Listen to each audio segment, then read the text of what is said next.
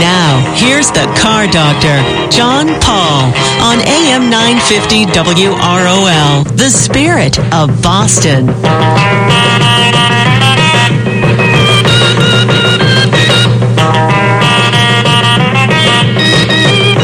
And good Saturday morning, and welcome to another edition of the Car Doctor program on AM 950 WROL, the spirit of Boston. My name is John Paul, the Car Doctor, here to help you with your car problems. And it's the first Saturday of 2016. How often will you be writing the wrong year on checks? Probably a lot. I don't know. I think that most people have a little trouble with that at the beginning of the year. So what do we have going on for 2016? Well, we hope to talk to you about what you would like to talk about for the year, if you want to give us a call. And then a little bit later on, we are going to be talking to a coworker of mine, Ed Welsh. He is the general manager at the AAA Northeast Club, so same club as mine, but he's up in Utica, New York.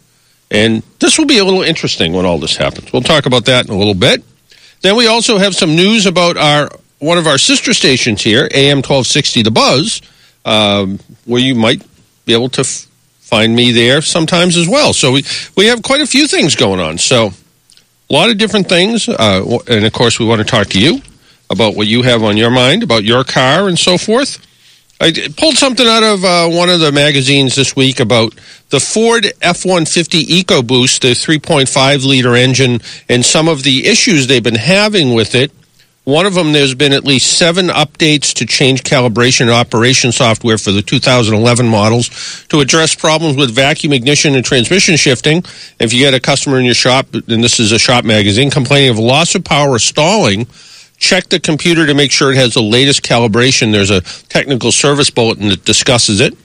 And there's also apparently some premature timing chain wear, which is somewhat, to me, alarming because timing chains aren't supposed to wear. Since the 3.5-liter EcoBoost is turbocharged, the oil is under extreme stress. If the driver pushes it past a recommended oil change interval, the first item to show abuse is usually the timing chain. Worn-out oil can damage the chain, guides, and tensioner. When the chain is worn and stretched, the PCM detects the changes in the camshaft position sensor and sets a code. And there's another technical service bulletin for that. So some wear and tear in that engine. And finally, or almost finally, there's some ignition issues if you get a 3.5-liter EcoBoost. With misfire codes, pull the plugs and check the boots and look for carbon tracks and other problems. If there's any, replace the plugs in the boots.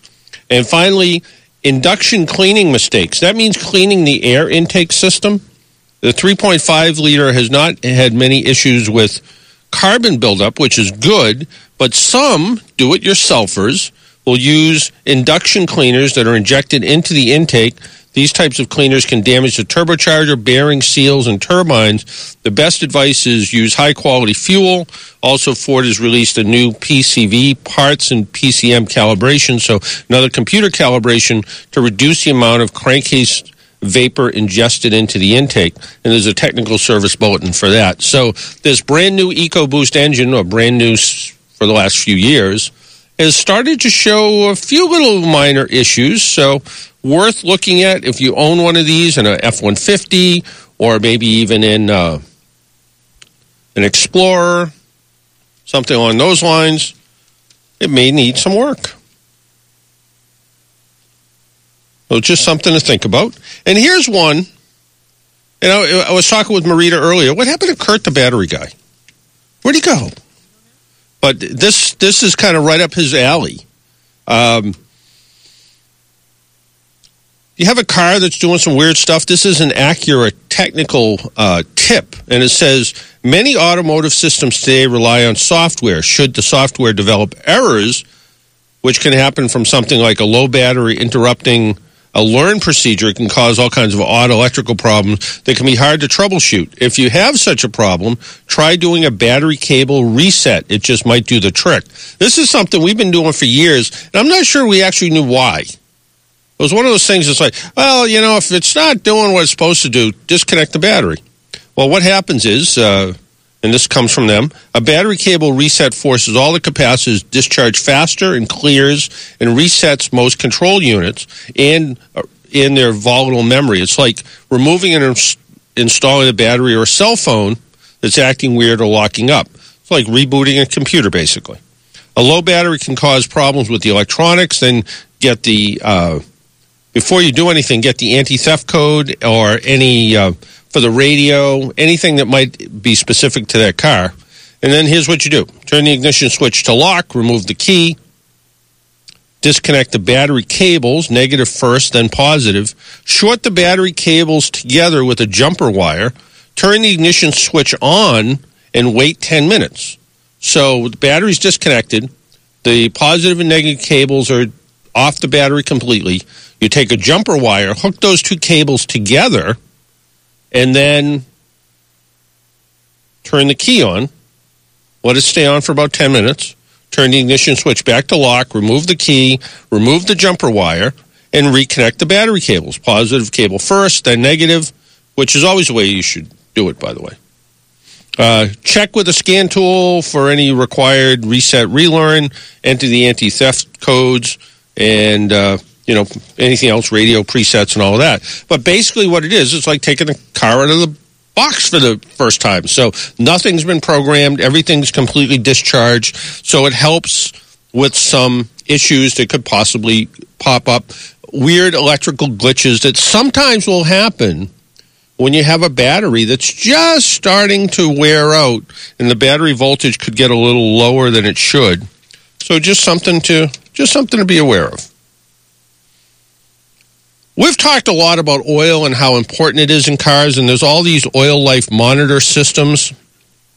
And this comes on from Underhood Service, and it says, oil monitors talking to the customer about life and reality. That sounds like a pretty deep subject, actually, but with today's vehicles, different makes and models have stark differences in component design and engineering, like the Ford EcoBoost, that if you push the oil changes, the timing chain wears first. Style between drivers on the road can be just as varied as the vehicles they own. So the question then is, in the face of these variances and variables, what are most oil change guidelines still so uniform and generic? So why are they? What are they like? Engine oil deterioration monitoring systems have been around for decades, helping drivers know when it's time to stop for an oil change. But there's still a good deal of confusion about the basic system. You should know how these systems function in order to both service your customers' vehicles and explain them and let them know about the oil life in their cars. So different systems work different ways. Oil monitoring systems judge appropriate oil change intervals using oil deterioration algorithms that estimate oil temperature and engine speed. For example, driving at a high oil temperatures will cause the oil to oxidize, meaning the oil will have greater viscosity and its component additives will begin to break down. Conversely, driving at low oil temperatures will result in higher than normal oxides of nitrogen, nitric and nitrous acid contamination. This contamination culminates in the production of low temperature sludge. Therefore, how you drive a car and how far you drive it can make a major difference in determining when the oil will need to be changed. Vehicles in warmer climates that are used for highway driving are more likely to be able to go longer distances between oil changes, sometimes up to 12,000 miles, depending on the vehicle. On the other end of the spectrum, some cars routinely driven short distances in cold climates may only be able to get 3,000 miles between changes. The average vehicle that is put through both highway and city driving conditions usually can last somewhere between 7,500 and 8,500 miles between oil changes. So, after the oil is changed, you should immediately reset the system. In other words, even if you change the oil yourself and there's a way to reset the oil change monitor, you should figure out how to do it. Most vehicle manufacturers allow you to do that without a scan tool. Years ago, Volvo didn't. Volvo was one of those companies that said, no, but they finally came up with a fix so that you were able to do that. Oil life is not oil level, which is, I think, more important. Just because a customer's car is equipped with an oil monitor doesn't mean they should forget where the dipstick is located. Oil monitors only monitor the life of the oil. They do not gauge how much oil is actually in the vehicle. Make sure your customer knows to regularly check the oil level in their vehicle. And that's what I've been saying for a long time about people with either synthetic oil changes, so they change their oil and use synthetic oil only, or they switch to synthetic oil with the hopes of being able to stretch out their oil changes. Well, that's all well and fine, but if an average car burns a quart of oil every 1,500 miles or 1,000 miles, and you go 5,000 miles between oil changes, by the time you get in to have the oil change, you'll have no oil in the engine. And, being down a quart of oil is okay. Being down 2, you're going to start to wear the engine. Oil life monitors are not sophisticated enough to know what type of oil you're using. Although some synthetic oils may last longer than traditional oils, the oil life monitor will not be able to distinguish the presence between these synthetics, and the systems are calibrated off the factory fill. So in other words, if for some reason you had a car with synthetic oil and it had an oil life monitor and you went to conventional oil or synthetic blend oil, the system doesn't know that. And it says, as mentioned previously, climate can dramatically impact how often the car's oil needs to be changed. However, the oil life monitor automatically adjusts to changes in weather and climate so that neither the technician nor the customer need to worry about these systems. That's in the ones that actually work that way. Some are just based on mileage and time. And they're not that sophisticated. Others actually have a sensor in the oil that will actually monitor some of the contamination. So they're all a little bit different, but the important part is you need to make sure the oil is full and make sure it's clean. So check it, make sure it looks okay, and then you're in good shape. This question comes from actually the Boston Herald. And I don't get the Herald very often anymore, but there's a section called Car Smart, Start Your Engines, and Paul Brand is the author of How to Repair Your Car. He's an automotive troubleshooter, driving instructor, former race car driver. He writes out of actually the Star Tribune out of Minneapolis, Minnesota, but his column appears in the Herald, and it says, I always enjoy reading column. You have a 2013 Toyota Corolla with 7,000 miles, a 2012 Toyota Sienna with 44,000 miles. Both have automatic transmissions. When we bought these cars, the two different dealers both told me the automatic transmission could be downshifted when braking without doing any harm, and it would help preserve the brakes. I do this whenever I see a stop sign or steep hill ahead. It always works fine, and so far I have no problems with the transmission. Is it really okay to downshift automatic transmissions? And he says, as I said in last week's column, downshifting to aid in braking with either a manual or automatic transmission isn't necessarily harmful. It just causes unnecessary wear and tear on the transmission. One of the more expensive components in any modern automobile. You can spend thousands and thousands of dollars to replace a transmission. Maybe the best way to look at this is to identify the primary function of the transmission. Multi-ratio device is designed to operate the engine in its most efficient RPM range at any speed. It does not provide anything more than marginal deceleration benefit when downshifting while the vehicle is slowing. The braking system, on the other hand, provides no benefit while accelerating, but does an amazingly efficient job of slowing the vehicle, whether gently for an upcoming stop or aggressively. For every motor vehicle has 5 engines. Really? The primary engine converts the energy and fuel into heat and combustion, producing power. The 4 brakes are also engines of a type, converting the energy of motion into heat and dissipating the heat into the atmosphere. The 4 brakes are far more powerful engines than the power plant under the hood. The proof is a simple fact that the modern cars will stop much faster than they accelerate. Amazingly, brakes are far less costly to service and replace than engines or transmissions. And interestingly, brake components like tires rank at the very top of the vehicle. Safety components are at the lower end of vehicle maintenance costs. So to specifically answer your question, which was a long way around to get there, manually downshiftting aid deceleration isn't harmful. It just serves no purpose except in certain scenarios like long downhill descents to prevent brakes from overheating, but it adds to your enjoyment well, you can keep on going and doing it. But here's the way I look at it. People used to downshift when brakes were terrible. They didn't stop the car very well. In wet weather, they didn't work very well.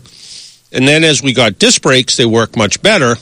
And I agree that brakes are far cheaper to fix than a transmission. If you want to do it once in a while because it makes you feel sporty, go ahead and do it. But I think it's not the best thing you could do. Why don't we take a little break? My name's John Paul. This is the Car Doctor program. If you would like to join us, our phone number is 617-770-3030, 617-770-3030. In fact, for the first call of 2016, you'll get a pair of tickets to the Boston Auto Show. Our phone number is 617-770-3030. We'll be right back.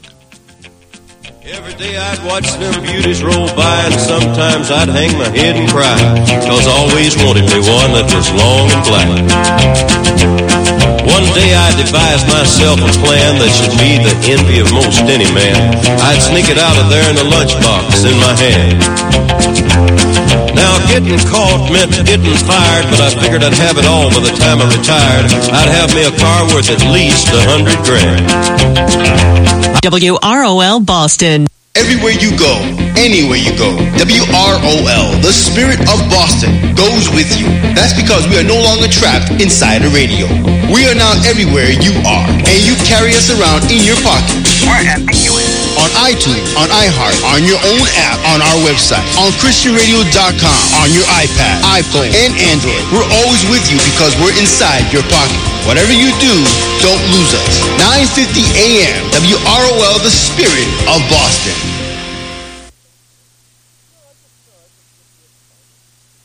Miss your favorite show? And you have to have an antidote, but it doesn't exist on earth. It exists in heaven. That anointing from Christ. Jesus said, love the Lord your God with all your heart.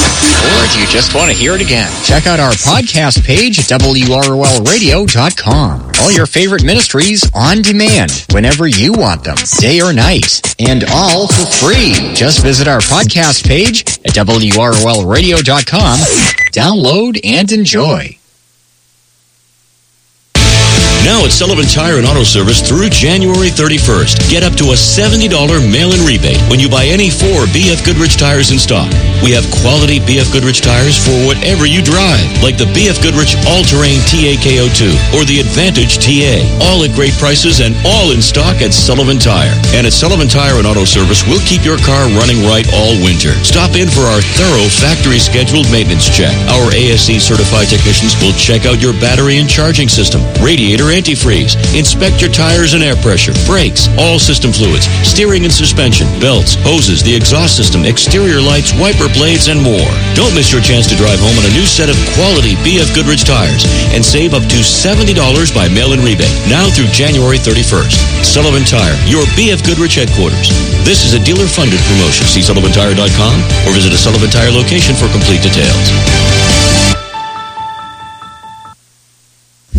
You're listening to The Car Doctor. Round, round, get around, I get around, yeah, get around, round, round, I get around, get around, round, round, I get around, get around, round, round, I get around, get around, round, round, I get around, get around, round, round, I get around, but driving up and down the same old strip. And welcome back to the Car Doctor program on AM 950 WROL, the spirit of Boston. Well, we have some news. Besides the fact, the first person who calls in, maybe you didn't hear, first person who calls in today, just to say hello. You don't have to have a question, but you have to say hello. We'll get a pair of tickets to the Boston Auto Show. And in fact, next week we're going to be talking to Barbara Pudney about the show because it's coming up just a week after that. But we have some news. If you like listening to this program, and you haven't found out our new station yet, AM 1260, The Buzz, where you can find news talk, business talk, on Sunday nights at 9. Yeah, Sunday nights at 9. If you tune over to 1260 AM, you'll hear some reruns of this program. So if you like to listen to the program and you call in once in a while, you may hear yourself on Sunday nights. So, and it may start as soon as tomorrow, if Marita does all her job. But yeah, there's all on on the buzz is Mike Gallagher, Hugh Hewitt, Michael Medved, Bill Bennett, Dennis Prager, sort of all the Salem regulars. And we get to share a little company on the station on Sunday nights at 9 o'clock. So I think it's going to start tomorrow. So AM 1260, and it's Boston Conservatives Talk Alternative. So check it out. Should be fun.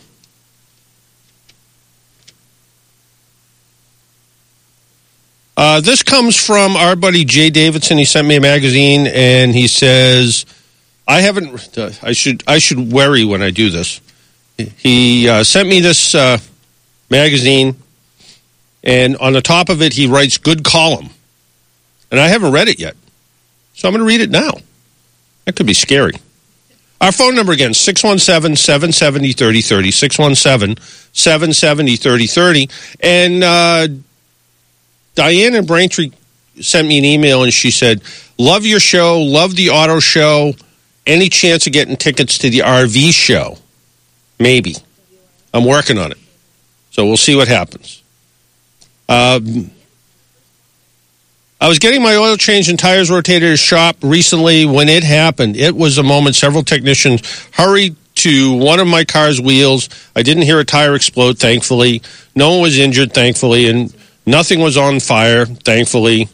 Intuitively, I quickly realized their curiosity was the result of seeing another technician's handiwork with the impact wrench. I already knew what his in his hand. I think they may have a typo here. I already knew what was in his hand when the technician walked up to me.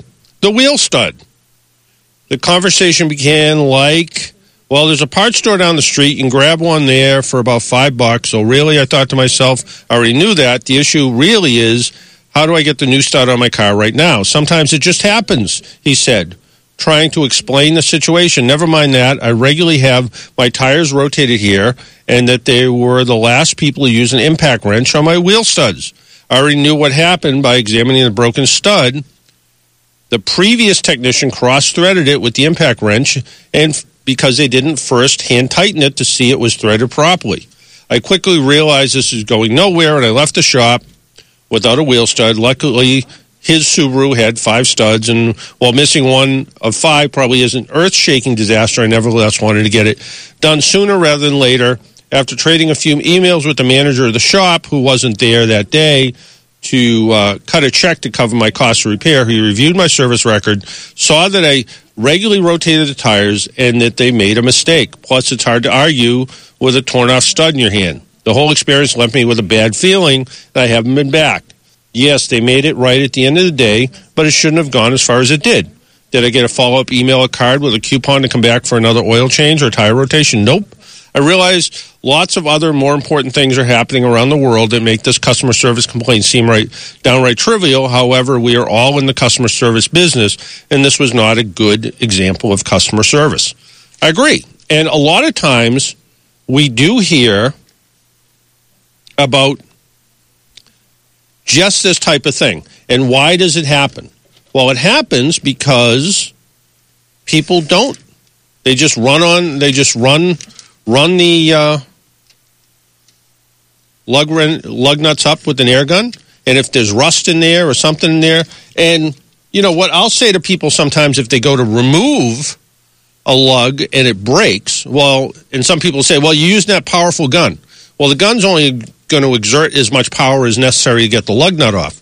Why it broke was somebody did something wrong previously, and that happens quite a bit. So it always makes sense to try to really make sure the lugs are clean, the studs are clean, a little bit of oil if necessary, and run them up by hand or with a light impact, and then finish them off with a torque wrench. It's the only smart thing to do.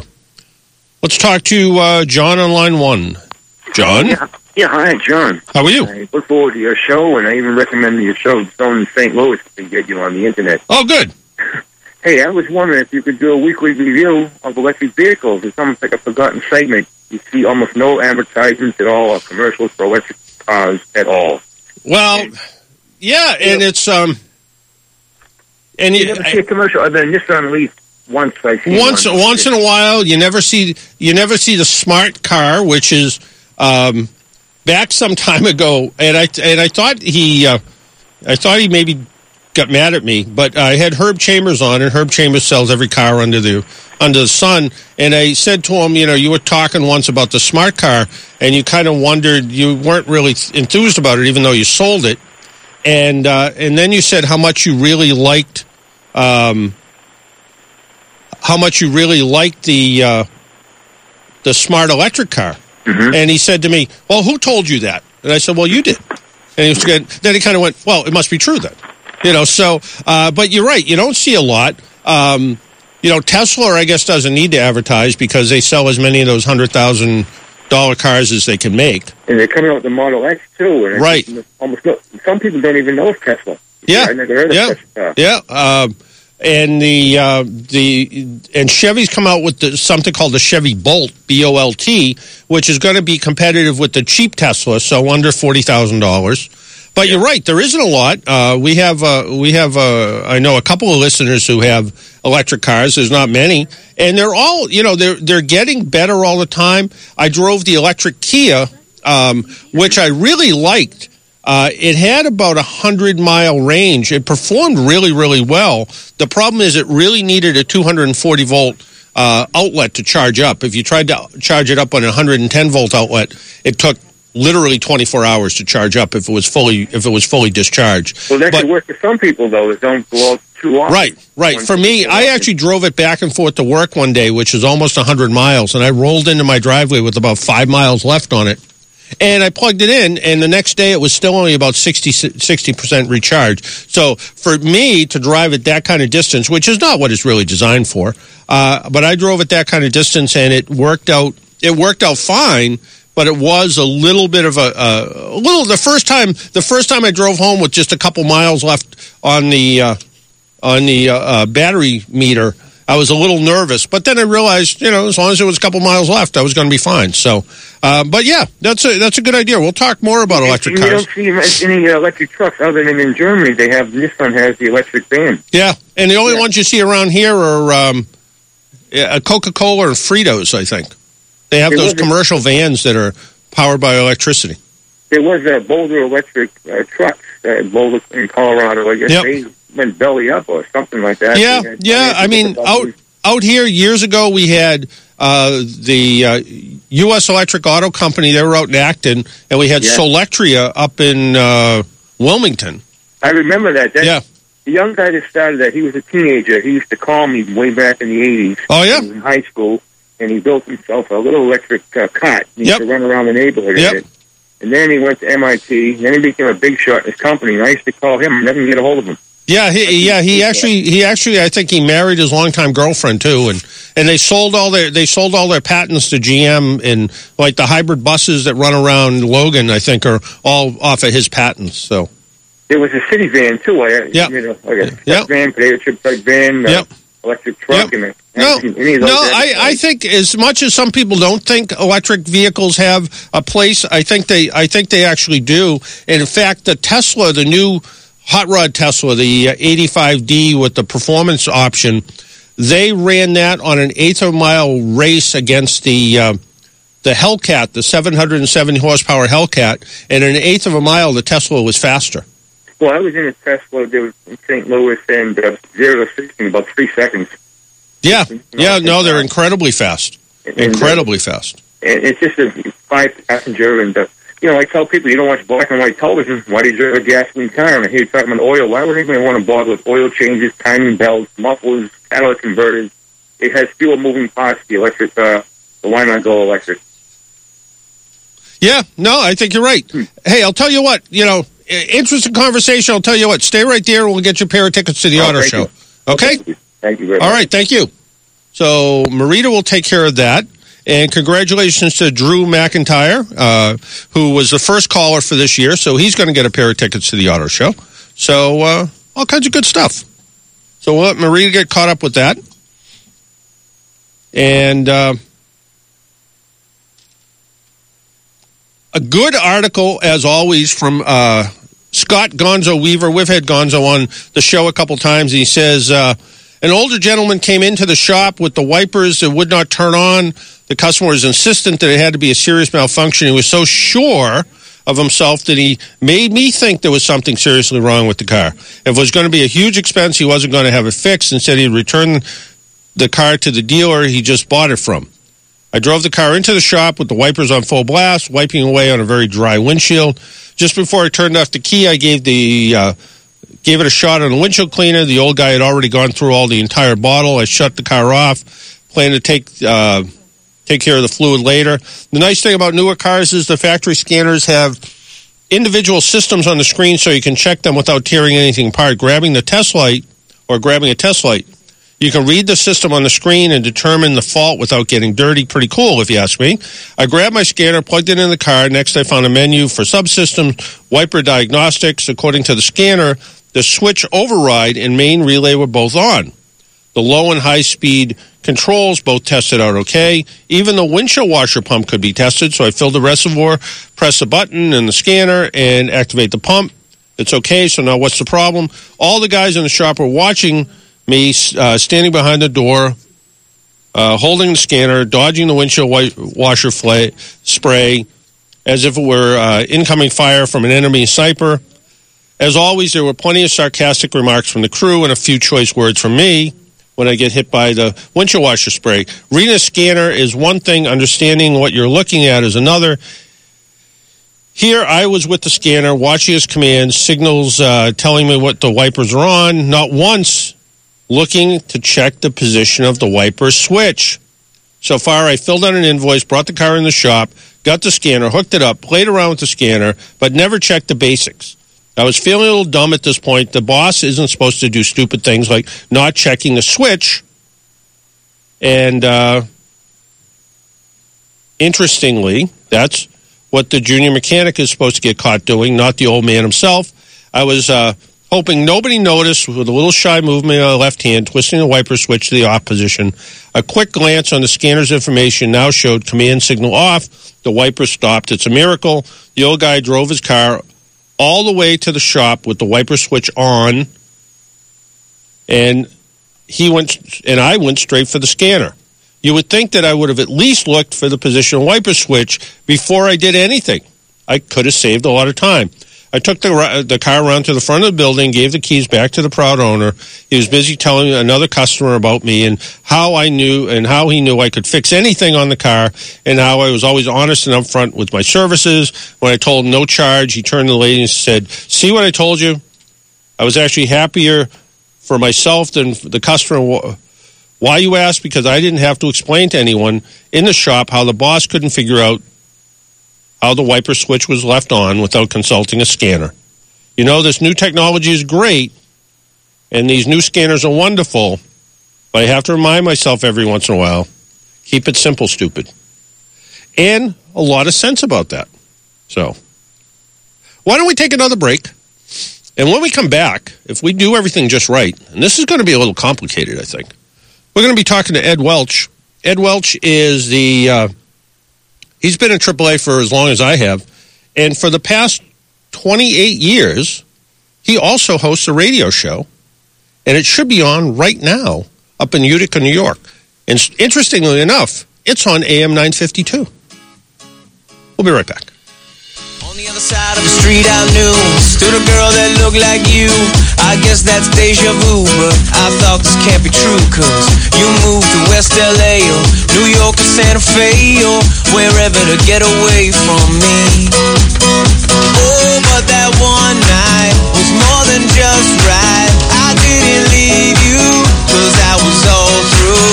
Oh, I was overwhelmed and frankly scared as hell. WROL Boston.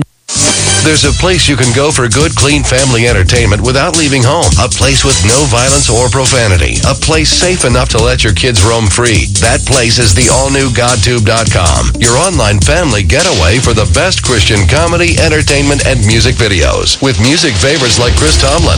Where you go, I'll go. Where you stay, I'll stay. When you move, I'll move. I will follow. And comedians like like Tim Hawkins. There's a lot of hand sanitizer in church. Anybody notice that? I don't know. At my church, they have these 2 hand sanitizer stations right by the front door greeters. That is not a good message. Your place for great music and good, clean family fun. The all-new GodTube.com. For good, clean family entertainment, comedy, and inspiration, the easy answer is GodTube.com. GodTube.com. Log on now to GodTube.com. The Great Molasses Flood of 1919, they were there. The Prue pierces the skyline. 1964, they were there. 2004, Boston baseball reigns supreme again. They were there. They were there when Starro Drive opened in 1951. And when the first flight landed at Logan in 1923, they were there. They've been here for 100 years of Boston, uniquely Boston, City of Boston Credit Union. Membership's open to anyone living or working in Suffolk or Norfolk counties. And when it comes to loans, when you need a loan, there's no place like City of Boston Credit Union. They are there. They're for you. Home loans, vehicle, tuition, energy, and personal. City of Boston Credit Union, 617-635-4545. City of Boston Credit Union is NMLS number 403469, equal housing lender. Visit cityofbostoncu.com for more. City of Boston Credit Union, uniquely Boston. Now, let's get back to the Car Doctor.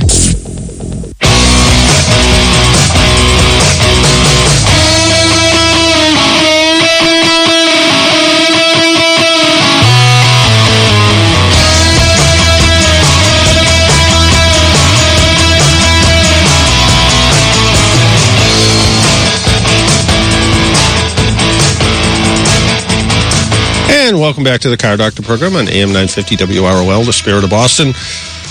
Well, this could be a little bit confusing, but we're going to try our best to try to make this all happen as soon as we know that that's really going to happen the way it's supposed to. But originally, when I went to work at AAA, it was AAA Massachusetts. We were located in Rockland, Massachusetts. Then it became AAA Mass New Hampshire. Then it became AAA Mass again. Then it became AAA Southern New England, which was part of Rhode Island. Then it became AAA Southern New England, Rhode Island, and Connecticut. Then it became AAA Northeast, which was New Jersey, part of New Jersey. Then it became AAA Northeast again, and it incorporated a lot of New York up into upper state New York, up into Utica. And nearly 30 years ago, I met a guy up at the AAA office in Utica, Ed Welsh. Ed Welsh was at the time, the manager of our approved auto repair department for AAA divisions up in that area. And now he is the general manager up there in AAA Northeast. And he's a regional general manager for the Central Region. And he's been with AAA for a lot of years, but he's also been hosting a program on WIBX 950 AM called Auto Talk. And if all this works, Ed is there. John, how are you? Good, how are you? Happy New Year. Happy New Year to you as well. You know, it's here in the Boston area. On Christmas Day, it was 70 degrees. This morning, it was about 28 degrees. What's it like where winter really happens? Well, I'll tell you what, John. I mean, Boston probably had the worst winter in recorded history last year, and we had a pretty harsh one here ourselves in upstate New York. But right now, this morning, it's about 25 degrees. We got a little bit of snow, but it's going to go below zero by Monday. And we normally get lots of snow. And let's face it, we had a really easy fall, and I think we all deserved it, especially after last winter. But you know how you're supposed to get your flu shot, and you're supposed to get yourself vaccinated for winter. Yep. John, I want to talk a little bit about vaccinating our vehicles for winter, and I want to talk about basically 4 different areas. For example, Mom used to tell us before you go out in the snow, you got to put your galoshes on, right? Mm-hmm. So we would at least go get ourselves a good set of tires when it comes to our cars. I want to talk a little bit about tires because let's face it, John, everything comes today with all-season tires. And they're good until we get about at least 3 inches of snow. Then they're not so good. Yeah, it really is true because all-season tires is sort of like one size fits all. And I'm old enough to remember that all-season tires I thought worked pretty well because they really seem to cater them towards winter. But now all-season tires are more for the Northeast, more like 3-season tires. Exactly. And of course, you and I have both been around long enough. I can remember the winter changeover season where everyone would come to the shop we would swap out their summer tires and put their good snow tires on for the winter. And there are some people that still do that today, but it's not as easy as it used to be, is it? No, not at all, because you're also putting 4 on, and you're also dealing with things like tire pressure monitor systems. Which, of course, every car now is built with them, and, when you just can't put the tires on anymore because you got to reset the computer. Right. It makes it that much more difficult. But somebody showed me a picture of something, and it said, think about your car, and it had it was a guy standing up, and it had one foot that had a snow boot on, the other one had a flip-flop on it, and said, which one would you take out in the winter? Exactly. Now here in New York State, we can actually pass a tire for inspection with 1/16 of tread left on it. So imagine these 50, 60, 70,000 mile all-season tires, and here we are. And they might have 1 or 2/16 left on it. And once the tire gets past five or less, it's almost useless in the snow. Yeah, it really is, and we see that a lot, unfortunately. And just like me, what our primary road service calls. They're flat tires, they're dead batteries, and in this type of year, people that slid off the road because just for that reason. And you think about it, the tire's the only part of your car that touches the ground, so shouldn't they be in good shape? Oh, exactly. And if you think about it, each tire's got about a 4-inch square patch at any moment. So if you think about that, there's literally about 16 square inches of contact between you and the road at any given moment. And it's amazing to me that I think a whole generation of people have not learned a lot about snow tires. And, of course, admittedly, we don't want to be taking them on and off every year. So if you're going to buy snow tires, you do need 4. And, of course, if you're getting with a newer car, you're going to need a set of rims to go with that. And, of course, you're going to have the tire pressure monitors built in. Otherwise, you're going to have a real problem. That's right. Absolutely right. And, fortunately, some of the manufacturers are getting away from those direct style monitors, and they're going back to using sort of an ABS type calculation, which saves you a little bit. But still, if you have, my car is 7 years old, it has the metal stems with the tire pressure monitor systems in it. And putting 4 snow tires on, you're getting another set of tire pressure monitors. Exactly. And I think that, I think it was BMW was the last one I looked at that didn't have the old have them inside the tires. And I think you're right. I think they need to go back to that just to make it simpler for the consumer, because it's ridiculous. It's a very expensive proposition to come up with 4 rims and the tire pressure monitors just to give your snow tires on. That's right. And we're starting to see those 7- and 8-year-old tire pressure monitors that are built into the wheels. The batteries are going dead now. Yeah, exactly. So, technology is wonderful, and then you realize how much it's going to cost when it reaches into your wallet. That's right. Okay, so we got good galoshes. What's the next step? I want to talk about boosting your engine's immune system. We talk about engine-killing freeze-ups. People don't check the coolant level very often, and I think many people don't realize that although ethyl glycol never goes bad, which is what antifreeze is made of these days, but the problem is that the additive package goes bad in it, and if over time you've been adding water to it, it's going to get weaker, isn't it? It certainly is. So and we still see freeze-ups. It's amazing. Right, and we just can't use the color of the coolant as a guide anymore. You say, well, look, it's nice and bright green, so it must be okay. That doesn't cut the mustard, does it? No, not at all. In fact, and the other problem is, I was talking to a buddy of mine the other day, and he said at his shop he keeps at least 8 different kinds of coolant on the shelf. Oh, sure. We got the pink stuff, the red stuff. You've got the old orange stuff, the General Motors orange stuff. Yep. I mean, and to me, it's ridiculous that they went to that. They had the blue stuff for the Korean cars, and you say to yourself, why did they do this? They had the red stuff for Toyota. It's crazy, John. Mm-hmm. It is. And but how good does the universal antifreeze work? Well, it's like everything. One size fits all. Exactly. It doesn't fit anybody right. Exactly. And of course, the other issue is not just what temperature it's set for. Obviously, you should use the proper antifreeze, 50-50 mix of water and antifreeze. And a lot of times you can buy this stuff already pre-mixed at the store now if you don't want to do it yourself and have to have 2 bottles of this stuff laying around. That's right. And you're right. You can buy it pre-mixed. It's kind of funny. It's more expensive pre-mixed than the regular stuff, but it is pre-mixed. You know it's right. You know it's it's not tap water in there. It's the right kind of water in there. And right out of the jug, it's good to 34 below zero. Exactly. Now, remember when we were in high school, we used to use litmus paper, and we used to be able to check the pH of stuff. And really, that's still a good idea to check what's in your antifreeze in your radiator. Because you don't want acidic coolant in there. I remember having a car come in one day, and I was playing around with a voltmeter, and I put one end into the radiator and grounded the other end, and I got almost 1.5 volts out of the radiator. Sure, it became a battery. Yep.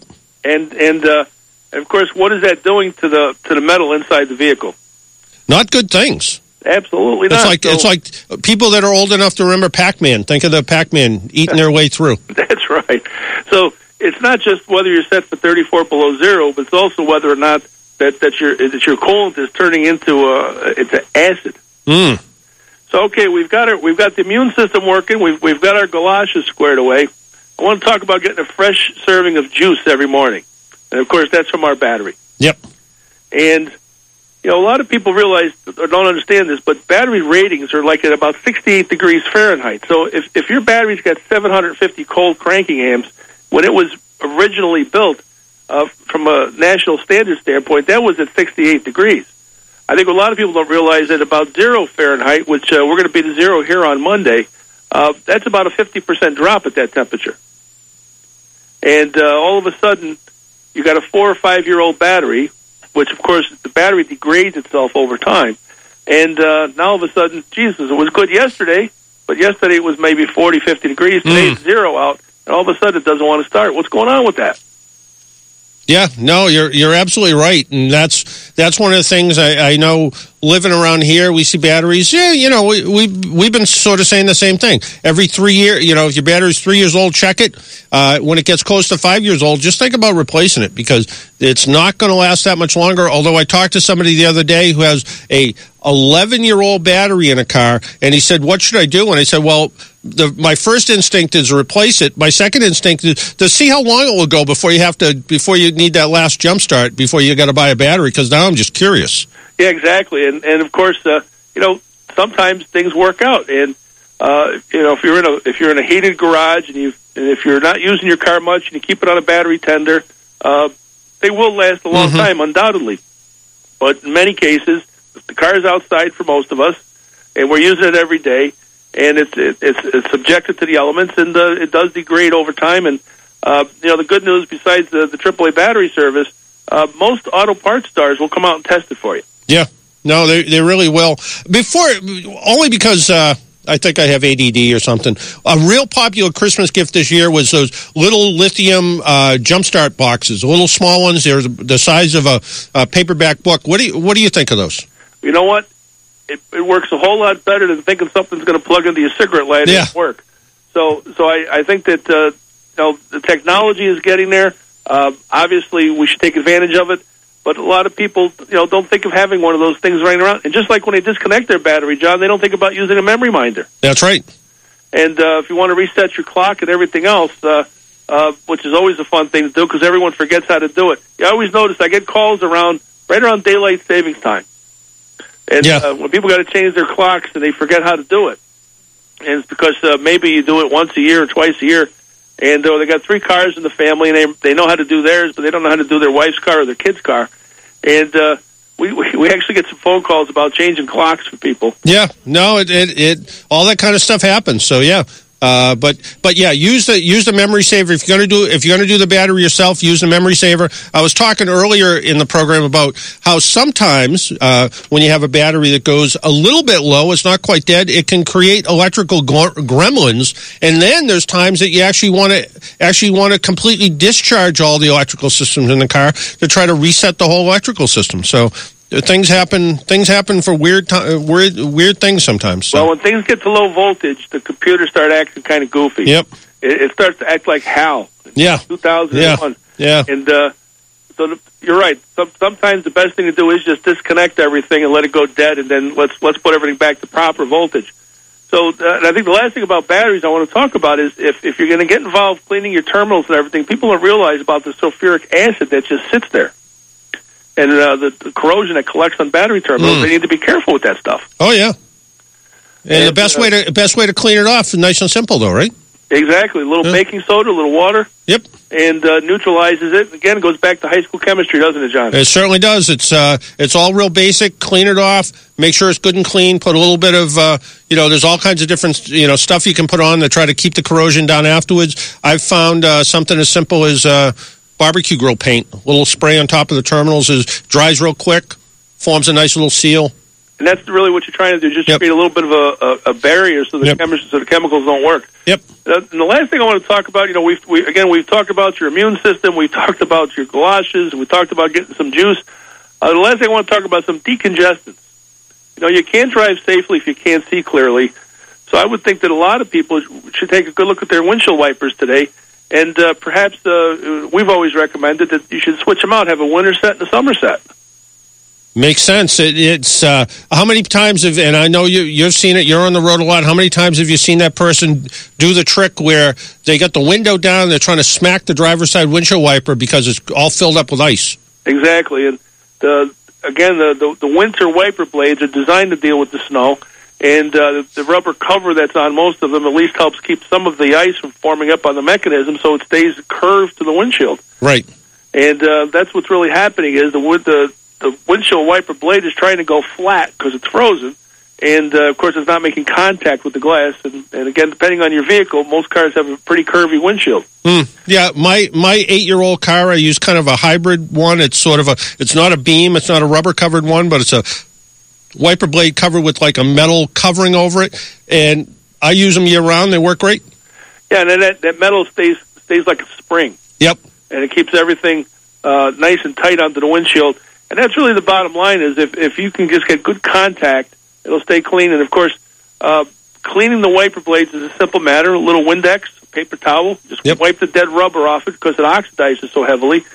And then, of course, we've got the stuff that we put on the windshield.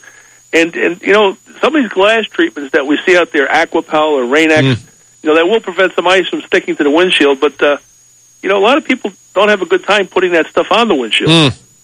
You've got to apply it correctly. You got to apply it where it's warm, and you got to rub it on and rub it off correctly. Otherwise, it's not going to work right. So, of course, most of us rely on windshield washer fluid. Right.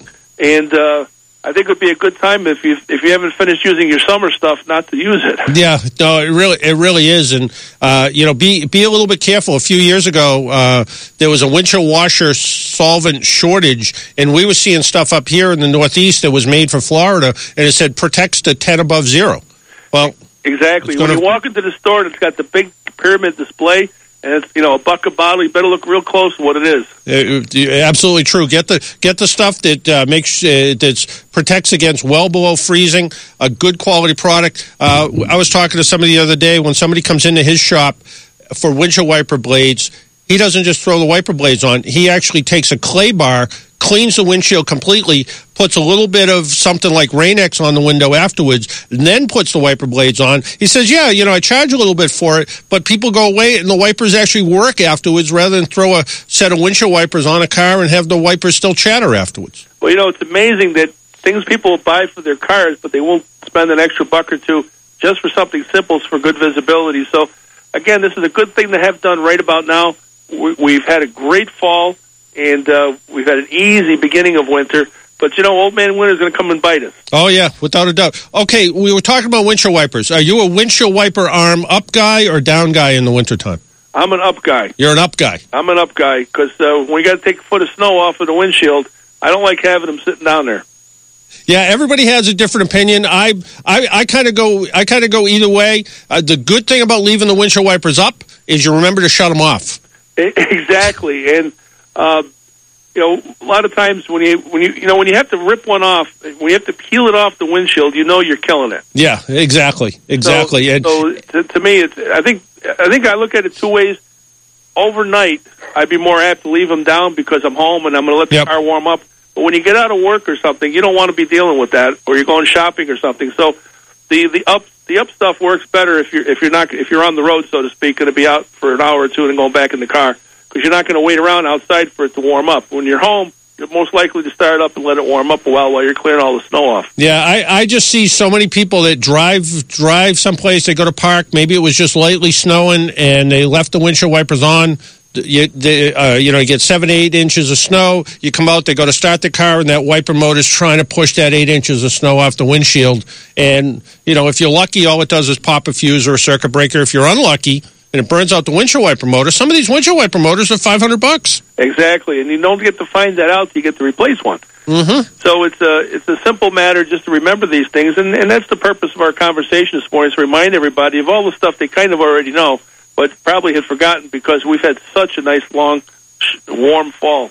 Yeah, absolutely. Hey, we got to go, but it was a pleasure talking to you. We were talking with Ed Welsh. He is the, what is your title? Regional General Manager? That's correct. And we're up here in central New York, and of course, you're on my show today. And John, we're both AM 950. I know. Kind of scary, isn't it? It is pretty scary. Yeah. So thank you, the car doctor, for joining us today. All right, take care, Ed. We'll be on again soon, John. All right, take care. Take care. You too. Bye-bye. Bye now, and Happy New Year. Happy New Year to you as well and all your listeners. That was Ed Welch. He is a regional general manager for AAA Northeast. So we're all AAA Northeast in this area now. And I knew Eddie back, I think I met him 25 years ago or something. So I just wanted to, I thought it would be kind of fun to do this. So why don't we take a quick break? If you would like to join us, our phone number is 617-770-3030, 617-770-3030. If you're on hold, stay right there. If you're not, we have a line open for you. It looks like one, at least. Anyway, 617-770-3030. We'll be right back.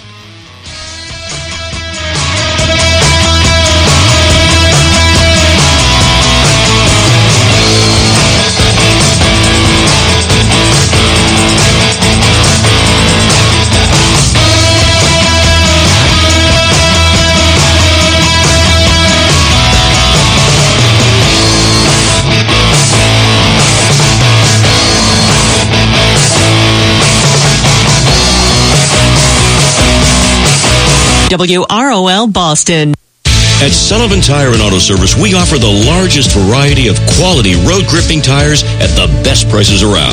Sullivan Tire is proud to be New England's Michelin Tire headquarters, and now through January 31st, you'll save big on all Michelin tires. Buy 4 Michelin tires and receive a $70 mail-in rebate. Michelin tires are known for their great tread design, durability, and handling, so it's the perfect time to save big on such tires as the Michelin Premier AS, safe when new, safe when worn, and the Michelin Premier LTX. And remember, our ASC certified technicians will keep your car running right all season long. Stop in today for our thorough factory scheduled maintenance check. Right now, don't miss your chance to drive home on a new set of quality Michelin tires and save $70 by mail-in rebate. Hurry, offer ends January 31st. Peace of mind driving. You deserve it. We provide it. This is a dealer-funded promotion. See SullivanTire.com or visit a Sullivan Tire location for complete details. Salem Media Group is pleased to welcome a new show on our airwaves, Catch a Vision with Susie and Allie. This unique and engaging program will captivate you with its interviews and special guests. Be sure to catch it premiere Sunday, January 3rd at 10:30 a.m. on WROL 950 AM.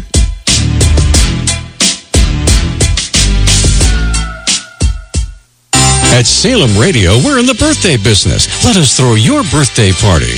The package includes a full tour of our studios, an in-studio radio recording with the birthday child and guests, cake, of course, along with hoodsies, juice and goodie bags, plus a G-rated video like VeggieTales, a photo booth, and a framed birthday photo as a souvenir.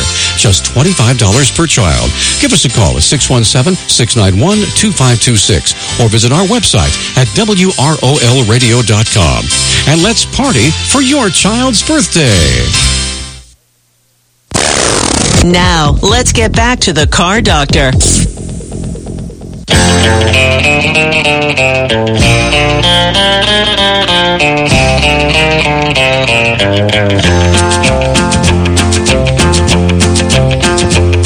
Well, I left Kentucky back in 49 and went to Detroit working on the assembly line.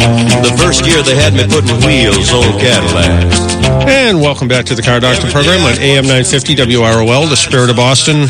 Well, if you would like to join us, we have a line open at 617-770-3030, 617-770-3030. And if your name happens to be Tom, that's going to be a bonus because our next two callers are both named Tom. Well, let's go to Tom from Kingston. Tom, is that you? It is me. Well, see, you're one of the two Toms that are on hold right now. Tom number one. Yeah, there you go. This is my first time calling all year. There you go. Yeah.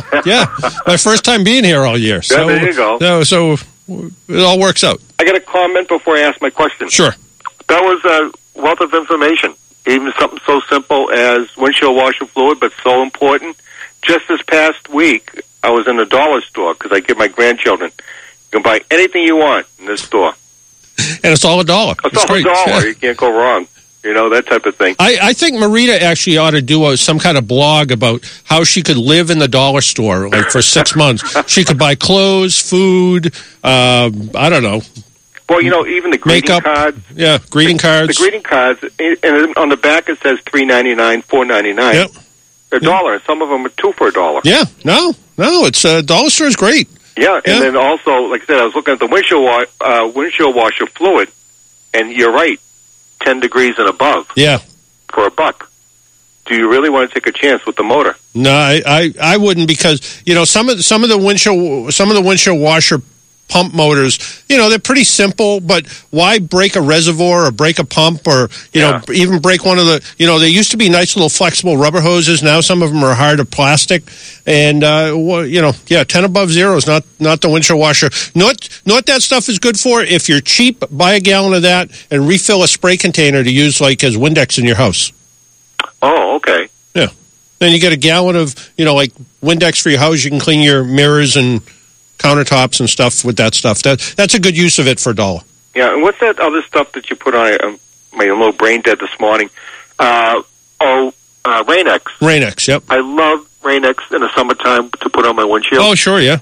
You know, especially if you do any highway driving. Yeah, no, my wife's new car, when we got it, the dealer cleaned it all off, and they use a Rain-X window cleaner. And the last time I drove it, I think, was the first time I actually put the windshield wipers on, because out on the highway, you'd be driving along and you didn't need the wipers. The water was just shedding right off the windshield. Yeah, I just love that part about it, especially if I'm taking a ride out to New York or something like that, taking the Mass Pike.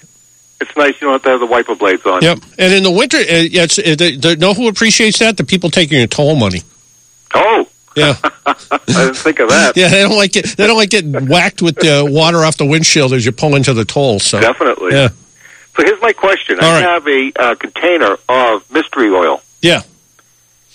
Where can I put it? Can I add it to the gas? Can I add it to the oil? Can I add it to the transmission fluid? Can I add it to the power steering fluid? How old is it? It's an 0304. Oh, okay. No, but I mean, the mystery oil's been mystery oil is probably a good. I'd say I got it about 5 years ago. Oh, okay. Mystery oil. I think oil doesn't go bad. Oil. Other than it could collect a little bit of moisture. Never been open. It's got never been open. Seal on it. You can add it to the gasoline without any problem. So there's no problem with that, and you can certainly add it to.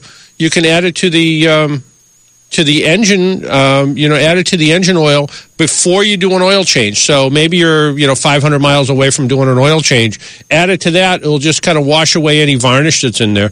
I've never been a big believer in adding it to power steering and transmission fluid for no particular reason. I just never really thought about it. So add it to the fuel, no problem at all. Add it to the engine oil, no problem at all. What's the advantage of adding it to the fuel? It just helps as a way to take any valve deposits away. It's like any kind of gasoline additive. Okay, so it's a kerosene based oil, so it helps remove some of the additives that can build up. So add it to the gasoline tank, and then add the gas into it after that. Yeah, just follow the direction on the can, but that's usually the way it is. Okay, good. Yep. Great show as usual. Okay. I'm looking forward to that. Was it 12:60 a.m.? Yeah, 12:60 a.m. on Sunday nights at 9. Okay, good. You might hear yourself. Oh, there you go. All right. Well, listen, have a great week. All right, you too, Tom. Bye-bye. Over to Tom on line 3. I'm always second best. I'm always number 2. Well, you're number one. You're number one too. Yeah. A lot of crazy questions that you answered for me, and a couple of questions that I have today. Last week you were talking about winter gas. Yep. When does that change from, when is the time of year that summer gas leaves and winter gas starts? Well, and this is kind of an odd year because we've seen the gas prices go down. But normally, on a normal year, when you start to see the gas prices start to go down in the fall, that's because they're starting to sell off their winter gasoline. So usually it's September, October. Usually by the time late October rolls around, all the gas has been converted over to winter gas. Okay, so November, you're pretty safe. Yeah, but like the mistake I made a couple years ago, I had a 3-gallon gas can that I filled up just at the end of the summertime. I went to use that gasoline in the wintertime in a snowblower. I couldn't start that thing for the life of me. I must have pulled 5,000 times before it finally started. And it finally started because the engine got hot enough to start it. And then I said, well, what's wrong with this? I let it sit for a couple days. Checked the spark plug, it was good. Checked the spark, it was good. Went to do it again, sprayed a little bit of starting fluid in there, started up right away. So I said, well, the fuel has gone bad, but yet I added the fuel to my car because my car held 16 gallons of gas. So I added, a couple of gallons to that, and it burnt right through it with no problem. But it was more to do with the fact that it may have started to go a little bit stale, but that summertime gas doesn't start the same way wintertime gas does. So, yeah. An observation, I have a chainsaw where you mix it with oil. Yep. You mix the oil and you put it in there. Yep. Notice that with that, when you mix the oil in it, I don't do anything else to that during the winter, and it usually will start right up and run in the springtime. It seems like that oil does something. Yeah, I agree with you, and I've never really looked into it, but I have a 2-stroke weed whacker, and I don't do anything to it. I've had the thing for 10 years. I don't think I've ever done anything to it other than, when spring comes around, start it and it starts up. And exactly. That's what I was saying. Which I think is one of the reasons why, the Tom that was before you, adding mystery oil to gasoline might help actually stabilize it a little bit too. Yeah, I think so. And just one last question on driving. John, is it, people back out into roadways, out of driveways. Some are on main roads and some, on sideways. Mm-hmm. Is that legal or illegal to back out onto a roadway, just as a liability? As a liability, anytime you back out of anything, if you cause a crash, you're going to be at fault. So backing out of a driveway, in theory, you're always supposed to pull out of a driveway, not back out of a driveway. And the other thing that happens is, no matter what, backing out or even driving out, if the road's not clear and something happens, it's still your fault because you're joining the active traffic. But if you're backing out of a driveway and something happens, you're going to be immediately cited for, failure to yield. Right, because the point I'm just going to make is I always back in everywhere I go for that reason. But, now with the winter, people pull in and you have storms and they shovel the mounds, they cannot see at all backing out. And the roads are slick and you're coming down the road, and then somebody starts to come out and then you slide. I'm just saying, in the winter at least people should back in. It makes all the sense in the world. And for me, if I have to be to work early like I do on most days, and I don't necessarily have to shovel the driveway, I like the idea of backing in my driveway because I know I can get a little bit of a run and start and I can see where I'm going when I pop out of the end of my driveway. Yes, that's the good point of it. I've just never seen that anywhere, like in AAA question. I've just never seen that brought up very much, All right, I'll put it in there. There you go. Right, John. Thank you very much. All right. Happy New Year. All right, Happy New Year to you too, Tom. Bye-bye. Bye-bye. Let's go over to Paul in Braintree. Paul, is that you? Good morning. Happy New Year. Happy New Year to you as well. I just took it off the speakerphone. Which I've been using a lot, trying to get my home delivery of the Boston Globe and read your column, which I haven't been able to do yet. Well, good luck with. I understand there's been some problems. They have a new distribution network. They hired these people without hiring drivers first. I guess that's the bottom line. Smart move. If it ain't broke, don't fix it. Couldn't they get just some old Red Sox players to deliver? I mean, John Henry, must have some connection somewhere. That's true. I never thought of that. But somebody's still got a pretty good arm that could get the paper to your door. Well, 3 strikes and they're out. I think so. I don't get a Sunday paper. That's it. Yeah. Let them come begging back to me. So it's funny. Not to get on the paper topic too much, but I used to get the local South Shore paper, and I got it, for all the years I've ever been married. I always got the newspaper, and last winter we couldn't get the paper, with all the storms, and then we wouldn't get Monday and Tuesday, and then on Thursday we'd get Thursday and Monday, and I said to him, look, I understand the weather's been bad, and see what you can do. And I said, I used to want it in the door, but I'll just take it now. I don't care where it ends up. I'll just take it. And then same thing happened. I couldn't get it, and finally they said to me, why aren't you renewing your subscription? I said, I want to, but you can't get the paper to my door or even in my yard. And I said, you've tried a couple of times. You've even told me you've talked to the carrier, and just, the days of kids delivering a paper, at least you used to get it. That's right. In fact, I had some experience with that same paper where they're offering me a free trial of the Saturday edition of that paper. Yeah.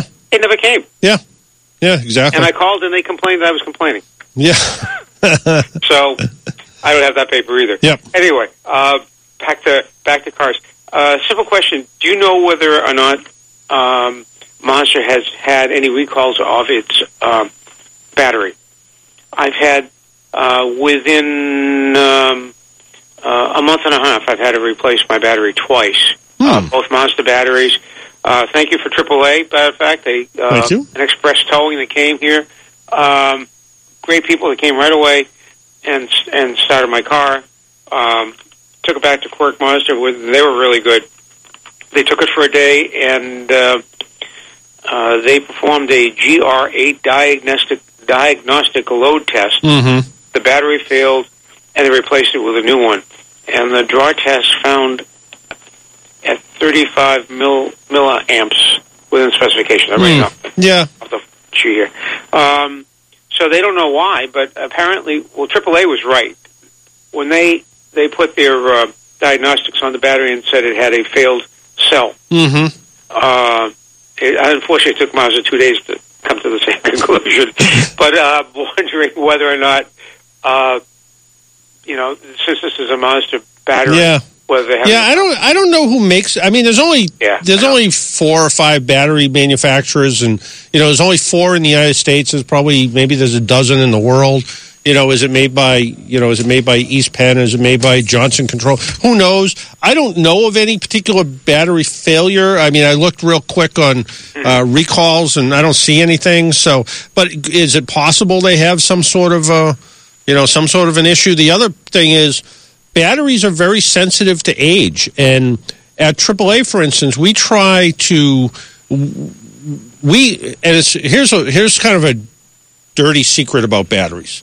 The testing, when you go to test a battery, it's really only designed to be tested within something like 7 days after production. So you basically have to catch it as it's coming off the assembly line to test it. What we do at work is we keep our batteries on the shelf for about 3 months or so.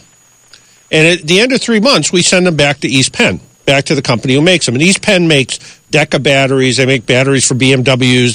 They make they're probably, of the top 4 battery companies, they're probably number 2. Then what happens is, and we don't know this to be the case, but we think it is, they go back to the factory and they get relabeled as somebody else's batteries. Okay. So, you buy them at the dollar store? No, but I think you buy them at that big store that starts with a W. Oh, okay. Yeah. So, because I've seen that store where I've looked at a battery on the shelf, and they have these little sticky date tabs on the battery, and I've seen some that were a year old. And it does make a difference. How fresh the battery is can make a difference. And the other thing is, when you go to put a battery in a car that hasn't been fully charged, so you put one in that's down to like 12.2 volts, it's going to start the car. But it never really, we want to see it at, 12.4, 12.5. We want to see that battery up to full charge before we put any kind of load on it.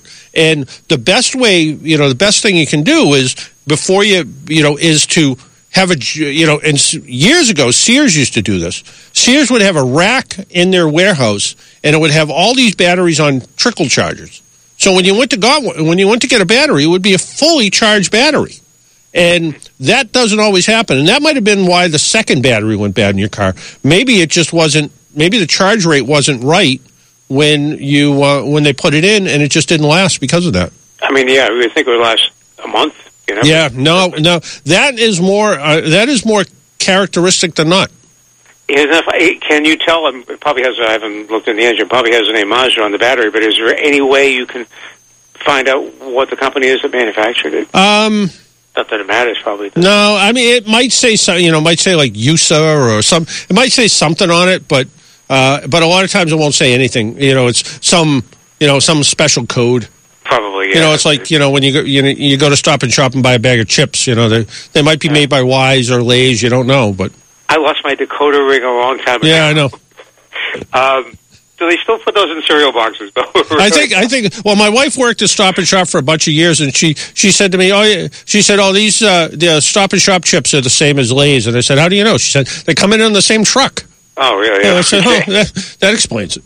Oh, well. Yeah. Well, have a happy New Year. I haven't started my car this morning, so they thought it might have been the remote start, but they went through everything, and nothing is draining it. Yeah. So it wasn't that. So. Yeah. No, everybody likes to blame something else, and I was kind of reading Scott Weaver's column. Sometimes you got to look and see if the on switch is on. Absolutely. Yeah. Thank you very much. All right. That was great. All right. Take care. Bye-bye. 617-770-3030, 617-770-3030. Somebody sent me an email last week and said, you don't give out the phone number often enough. My New Year's resolution. I'm going to try to give out the phone number more often. 617-770-3030 is the number, and you get through and talk to us about your car and your car problem. Good little article about gasket sealing. If you do your own work, it says... oil leaks. General Motors recalled 1.4 million 97 and 2003 vehicles with 3.8-liter engine because of oil leaks.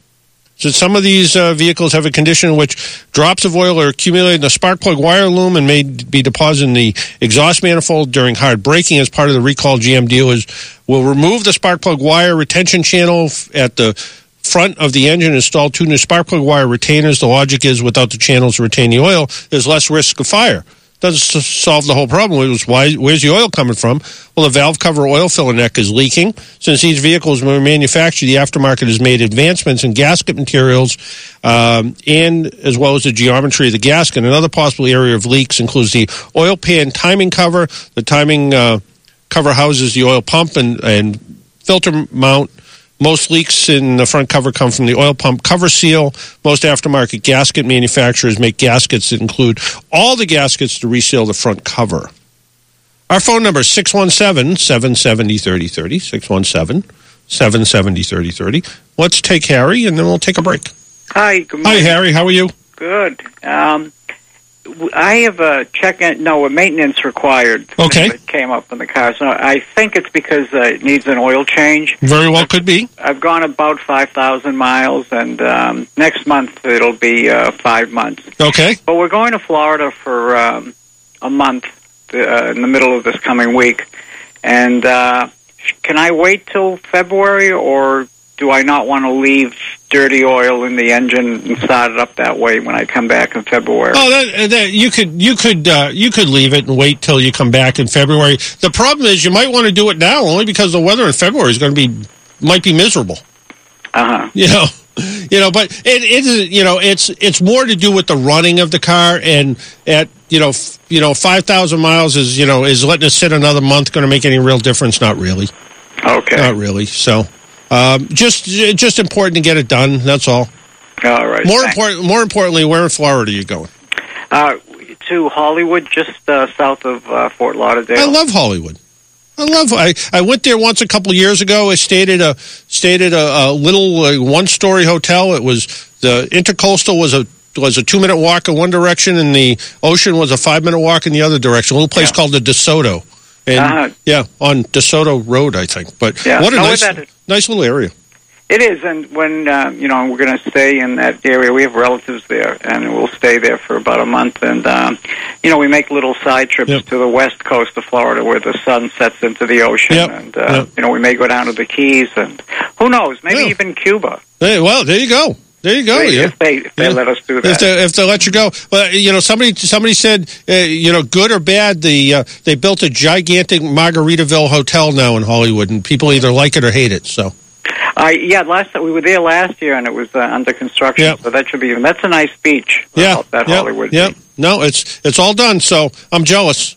Well, I wish you could all come with me. Okay. I invite all of Massachusetts to come down. All right. Just me and Marita. All right. That's okay. All right. And the missus. Yeah, exactly. Of course. Yeah. Of course. All right. Okay. Have a healthy, happy New Year. You too, Harry. Take care. Bye-bye. 617-770-3030. 617-770-3030. Why don't we take a break, pay some bills? My name's John Paul. This is the Car Doctor program. And in the studio, over in the corner, finishing his dissertation on his cell phone, is Paul Sullivan. We'll be right back.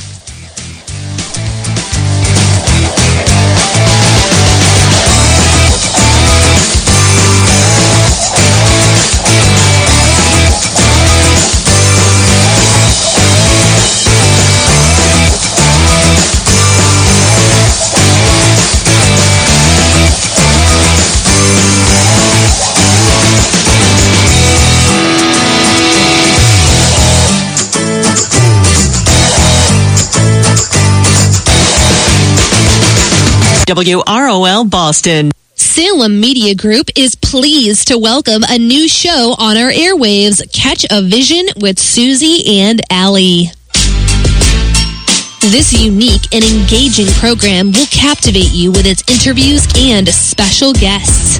Be sure to catch it premiere Sunday, January 3rd at 10:30 a.m. on WROL 950 AM.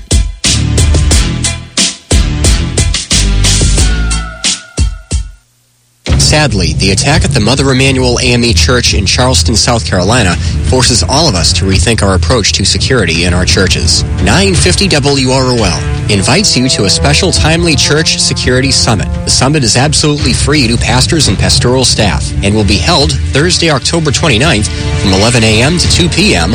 at the Congregation Lion of Judah, 68 Northampton Street in Boston. We do need to know who's coming, so RSVP at WROLradio.com.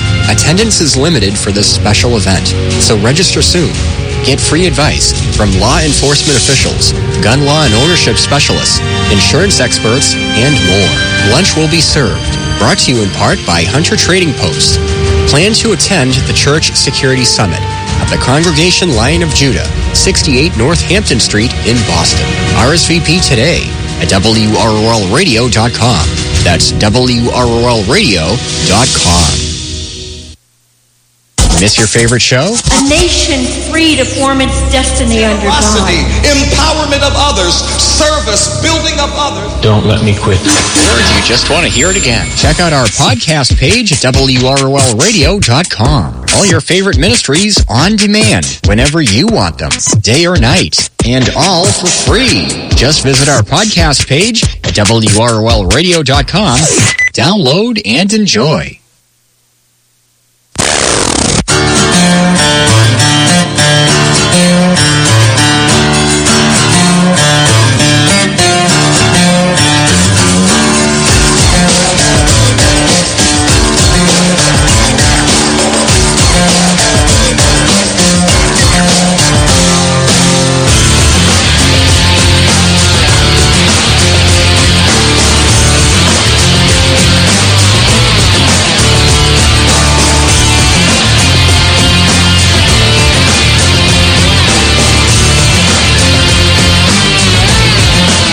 Welcome back to the Car Doctor program on AM 950 WROL, the spirit of Boston. So, again, thanks to Ed Welsh for calling in and giving us... He actually puts thought into his program, doesn't he? He had that whole little monologue all done. kind of feel a little hurt now. Let's talk to Sally. Hi, Sally. Hello. Hello, how are you? Good. How are you this morning? Happy New Year. Happy New Year to you as well. So I wanted to say thank you for one thing you did for me last year. I called about donating a car, and you gave me a bunch of tips about calling vocational schools. Okay. So I wanted to say thank you for that. We were able to donate to Shasheen Tech. Oh, good. So the other question I have, I was listening to the tire information, which was fabulous. We have an 06 Toyota Highlander. Mm-hmm. Which I have really good tires on, but they've got 80,000 miles on them. It's time to get rid of them. We had a tough time a few weeks ago in Vermont with a an unexpected snowstorm. So 2 things. You were talking about the little tire monitor on some tires, and how would I know if I have that, if I have to reset the computer that you guys were mentioning on the earlier portion of the show? If you have metal valve stems, so okay. So if they're metal and not rubber, and they don't, chances are they're probably tire pressure monitor systems. Okay. So, which is fine if you go to a good tire store like a Sullivan Tire, they'll put the new tires on, they'll reset them, and you'll be on your way, and they'll be fine. But what happens is when your system might actually tell you if you have a low tire what position it's in. So you just have to be aware that they go back, and a good tire store will put them back in the right spot. So okay. Can I just ask another portion of that? With the Highlander, when I bought it, even when I bought it in 2006, and my husband's driving it now, I have another car, no one was able to tell me what the ECT button on the console does. And I think it's just to get out of a driveway that hasn't been plowed, just to give you that initial burst out of the driveway. But no one really knows what it can do or how long you leave it on for. And I can't even really find stuff online or even in my manual. And, it is over almost 10 years old. Do you have any knowledge of that? Well, there's 2 possibilities. One is it actually shuts off the electronic traction control. Oh, okay. And what that does, there are times where you actually want the wheels to spin.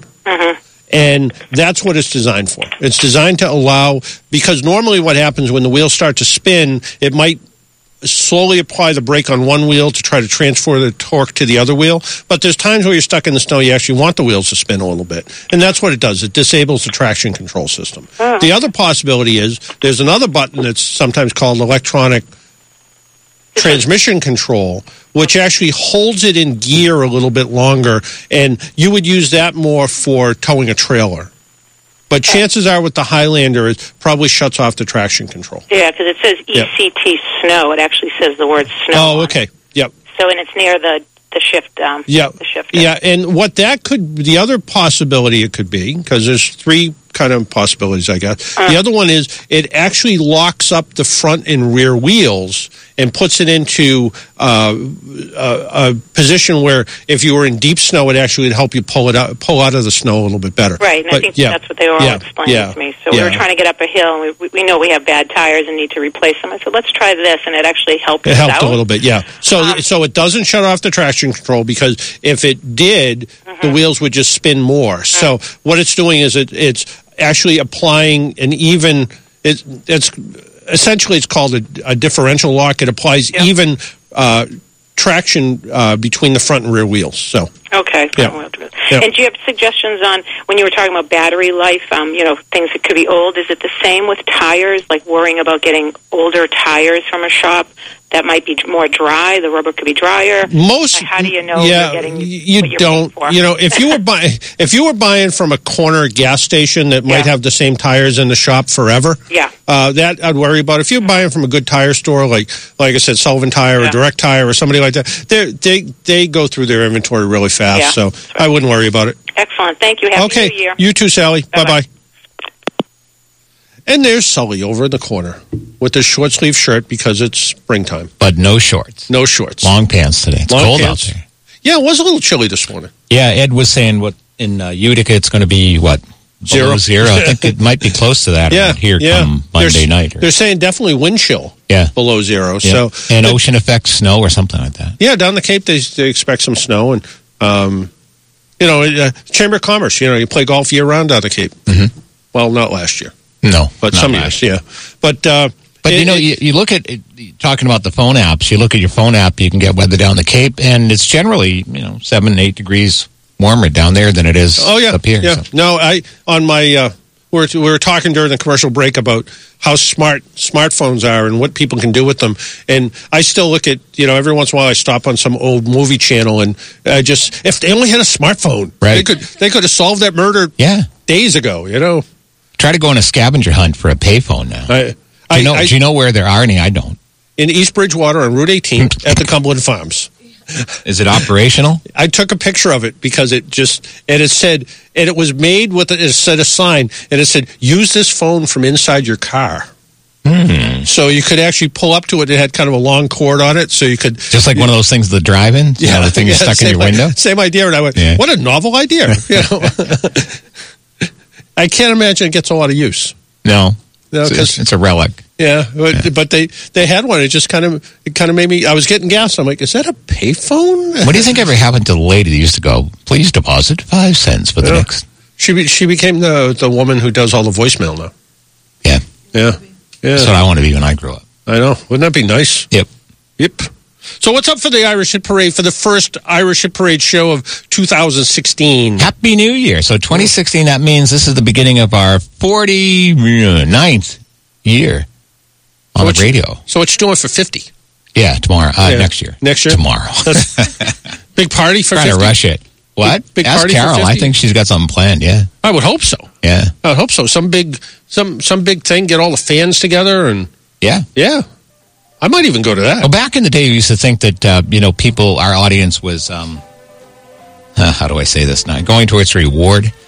But what's happened is that we've captured new generations. Yeah. People get a little bit older. They get more in tune with heritage and, where they came from. And, what's that website that helps you out? Ancestry.com. Yeah.